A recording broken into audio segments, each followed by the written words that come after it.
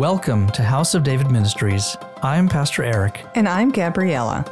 Join us as we learn about the rich heritage of our Christian faith. In each episode, we explore a unique topic that will deepen your knowledge of Christ and who we are as His people.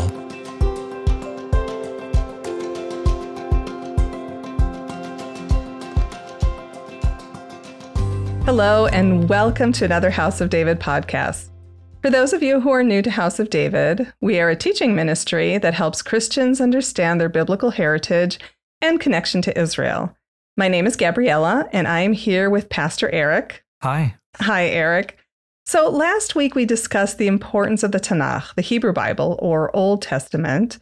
And today we're going to be talking about God's covenants in the Old Testament and how these covenants point to Jesus and to the salvation of all humanity, both Jews and Gentiles. So, Pastor Eric, God is a covenant maker and keeper, and there are way more of God's covenants in the Old Testament than most people realize. How many covenants are there actually in the Tanakh? Well, that is a great question. There are quite a few, but the first thing we need to understand is what exactly is a covenant. So my interpretation is that a covenant is a legally binding contract between two parties, and each has their respective obligations. So I like to think of God's covenants as like a marriage vow, what the Jewish people call a ketubah, or a marriage contract. So essentially, a covenant is a promise that God makes between himself and a person or a group of people. And again, I like to think of these covenants as legal contracts, meaning they're binding on one or both parties. Covenants are categorized as either provisional or unconditional. Now, provisional covenants are ones that bind both parties. So, for example, the Mosaic covenant, this is the one that was given to Moses. God said he would bless Israel if they agreed to follow his laws and statutes. Now, God's eternal and perfect law was attached to the old contract to make it binding upon all of Israel. And so this provisional contract, as we know, came with blessings and curses, namely the curse of death, which came through violation of the law. Now, on the other hand, unconditional covenants are ones where God alone binds himself to fulfill the terms of the covenant. So that might sound a bit overstated because there's always a second party that still has to believe or accept what God has promised to provide. So here's an example. God promised Abraham to make him the father of many nations. But Abraham still had to believe by faith that even though he and his wife were well advanced in years, God would provide for them an heir. And Abraham's obligation in return was to circumcise his flesh as a sign of the covenant. But the covenant itself was essentially unconditional. God did everything to fulfill it, including the promise to give Abraham's descendants the land of Canaan or Canaan as an eternal inheritance. So back to your question, how many covenants are there? Or should I say, how many promises of God are there in the Old Testament? Well, there are quite a few.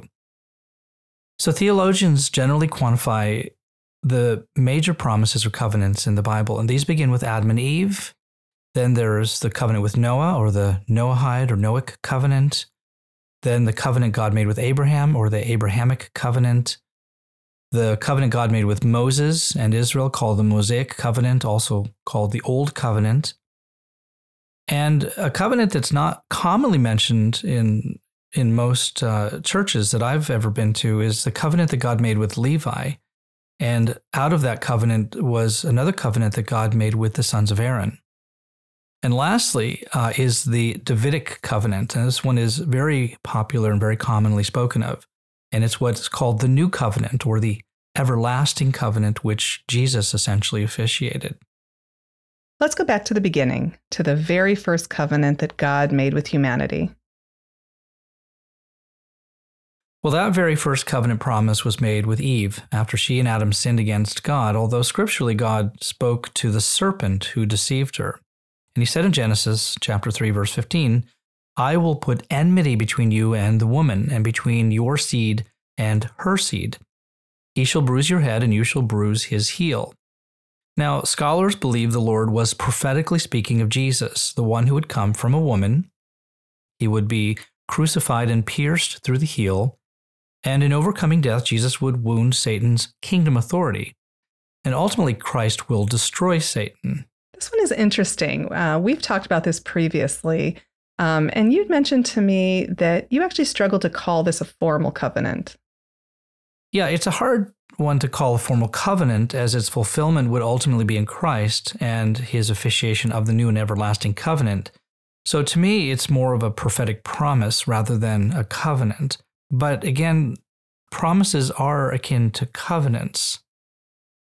The next covenant with humanity, though, is more obvious. It's called the Noahic or the Noahide covenant that God made with Noah after the flood. And he said in Genesis chapter 9, verse 11, "Thus I establish my covenant with you. Never again shall all flesh be cut off from the waters of the flood. Never again shall there be a flood to destroy the earth." So here actually God says he's making a covenant with humanity, and its sign is the rainbow. But I want to move on to one of the most important covenants in Scripture, the one that God made with Abraham. And this covenant is extremely important for Christians to understand, and Paul even makes direct reference to it. So Gabby, why don't you go ahead and read for us from Romans chapter 4, verse 16. Sure. Romans 4, verse 16. "Therefore it is of faith that it might be according to grace, so that the promise might be sure to all the seed, not only to those who are of the law, but also to those who are of the faith of Abraham, who is the father of us all." Yeah, now isn't that a beautiful and all-inclusive covenant? I mean, God had promised to make Abraham a great nation, which we know to be Israel. But he also promised to make of Abraham the father of many nations, who we know are the Gentiles. And God said in Genesis chapter 17, "As for me, behold, my covenant is with you, and you shall be the father of many nations." And then in Genesis chapter 35, verse 11, God said, I am God Almighty, be fruitful and multiply. A nation and a company of nations shall proceed from you, and kings shall come from your body." So it is really this covenant of faith that God made with Abraham, the one that it's unconditional, from which God would establish the foundation for his future kingdom. And so from Abraham, God brought forth Isaac and Jacob. He ultimately did come through on his promise to bring forth an heir, Isaac, and then Jacob. And then from Jacob, the 12 tribes of Israel. And through one of its tribes, Judah, God would ultimately bring forth the Messiah. So God made a covenant with King David called the Davidic covenant. So Gabby, why don't you go ahead and read for us from 2 Samuel chapter 7, verses 12 and 13.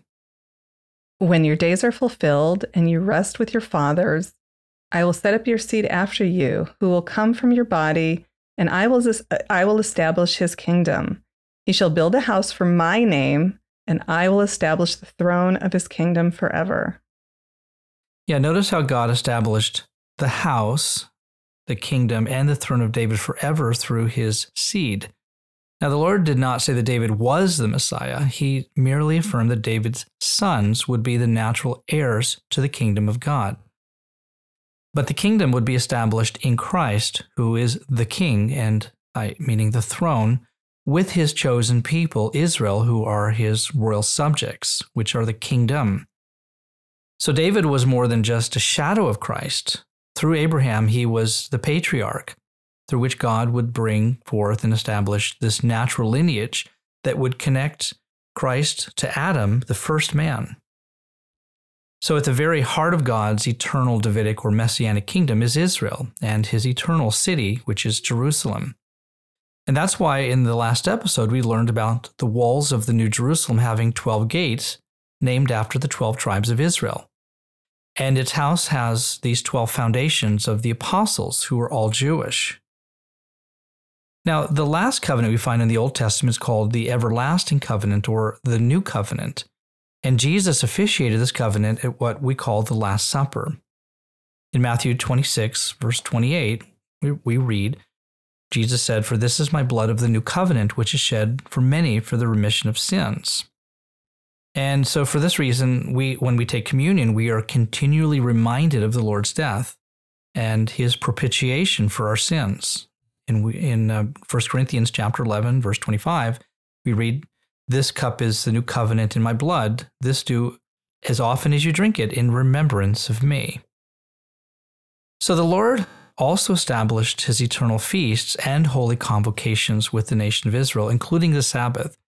And all of these point to Israel's redemption and eternal rest that would only come through her Messiah.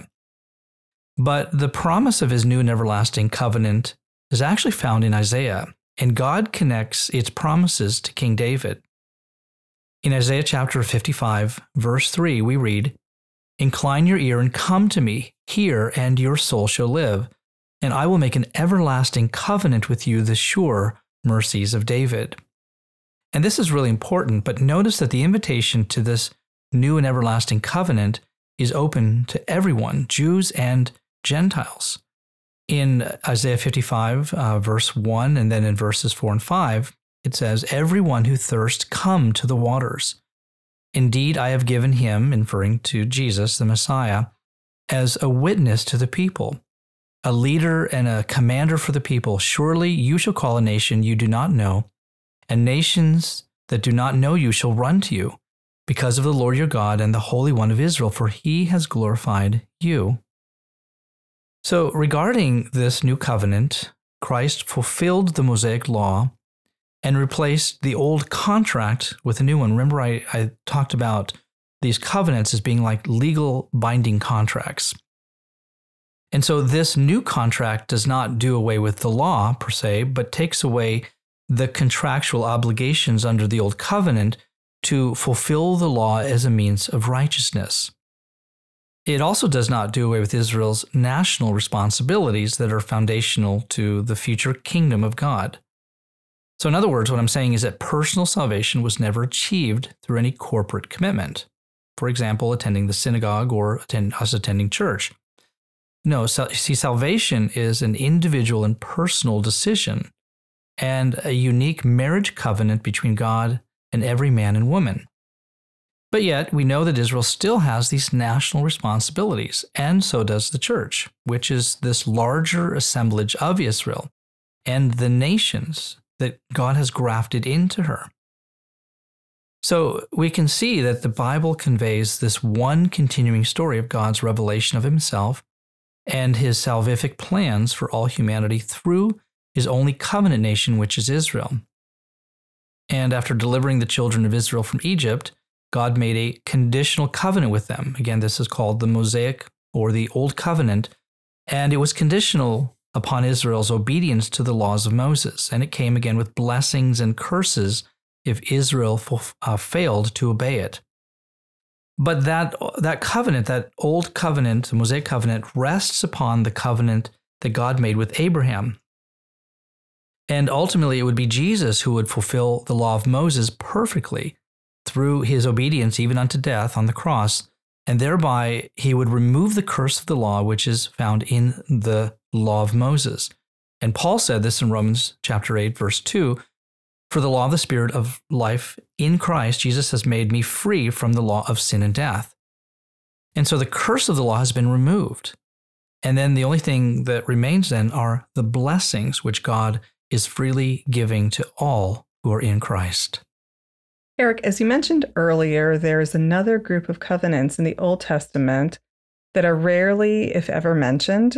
We often hear about God's covenant with King David, but there's little mention of God's eternal covenant with Levi and his descendants through Aaron, the first high priest of Israel after Moses.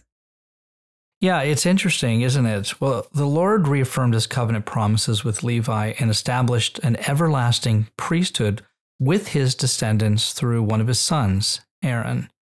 So, Gabby, why don't you go ahead and read for us Numbers 25, verses 10 through 13? Sure. Okay, Numbers 25, verses 10 through 13. Then the Lord spoke to Moses, saying, "Phinehas, the son of Eleazar, the son of Aaron the priest, has turned back my wrath from the children of Israel, because he was zealous with my zeal among them, so that I did not consume the children of Israel in my zeal. Therefore say, Behold, I give to him my covenant of peace, and it shall be to him and his descendants after him a covenant of an everlasting priesthood, because he was zealous for his God and made atonement for the children of Israel." Yeah, it's interesting. And, Levi had kind of his behavior and the history of some of the things that he did, they were not great.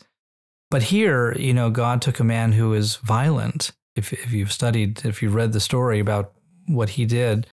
And God makes with him this covenant of peace because of the zeal of one man in Israel to essentially stand up for God's righteousness.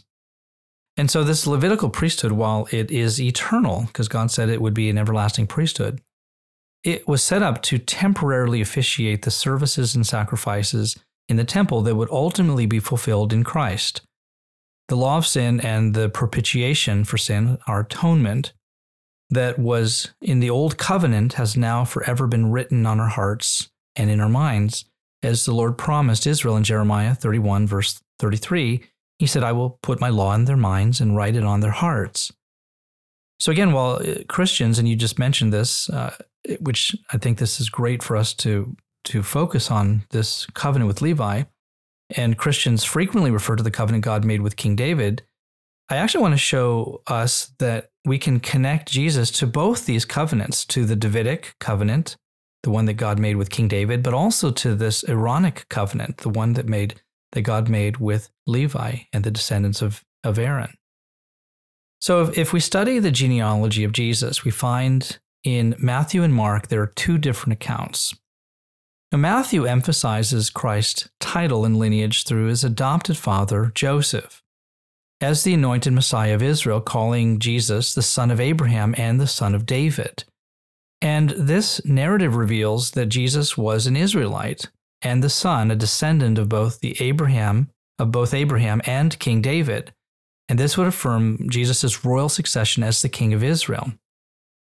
Now, Luke, on the other hand, emphasizes Christ's lineage through his natural mother, Mary. And the narrative does not refer to Jesus as the son of David, but instead as the son of Joseph. And while it follows the Davidic line through Nathan, it ultimately links Jesus' lineage to Heli, who was a descendant of Levi and the father of the Aaronic priesthood that was given to Israel. And so it's interesting that this narrative reveals that Jesus was a Levite and a descendant of Aaron, affirming his priestly succession as the rightful high priest of Israel. Similar to King David, Aaron was also more than just a shadow of Jesus. He was the patriarch through whom God would similarly establish a natural lineage of the Levitical priesthood that would connect Christ through Abraham to Adam. And I want to make, just one last point here regarding God's covenants, because we know that salt is the sign of God's eternal and everlasting promises, and he calls them covenants of salt. So we just talked about the covenant God made with the house of Aaron, which was the priestly lineage that came through Levi, the third-born son of Israel, and the other covenant that God made with David, which is the kingly lineage that came through the tribe of Judah. And there are two verses in the Old Testament that speak to God's covenants of salt concerning the priestly and the kingly lineages of the Messiah. In Numbers 18, verse 19, it says, "It is a covenant of salt forever before the Lord with you," speaking of Aaron, "and your descendants with you." And in 2 Chronicles chapter 13, verse 5, it says, "Should you not know that the Lord God of Israel gave the dominion over Israel to David forever, to him and his sons by a covenant of salt." So again, Jesus is the fulfillment of both the Davidic and the Levitical covenants, and this makes sense because he's both the king of Israel and her high priest forever, who actually is by an order of Melchizedek, which translates my king of righteousness.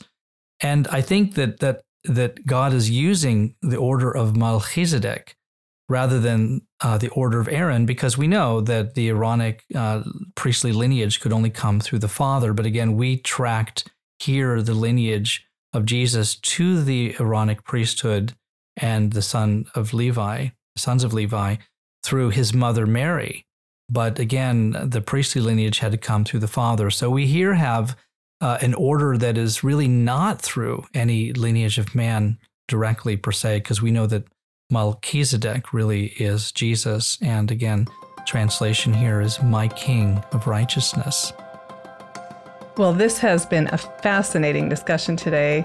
Thank you, Pastor Eric, and thank you to all of our listeners for joining us. Please subscribe to our channel, and if you enjoyed this podcast, we encourage you to like it and share it with others. We look forward to you joining us next time on House of David Podcast. If you have enjoyed this podcast from House of David Ministries, make sure you subscribe to our channel and don't forget to visit our website where you can sign up for our monthly newsletter. We pray the Lord richly bless you, and we look forward to having you join us again for our next episode.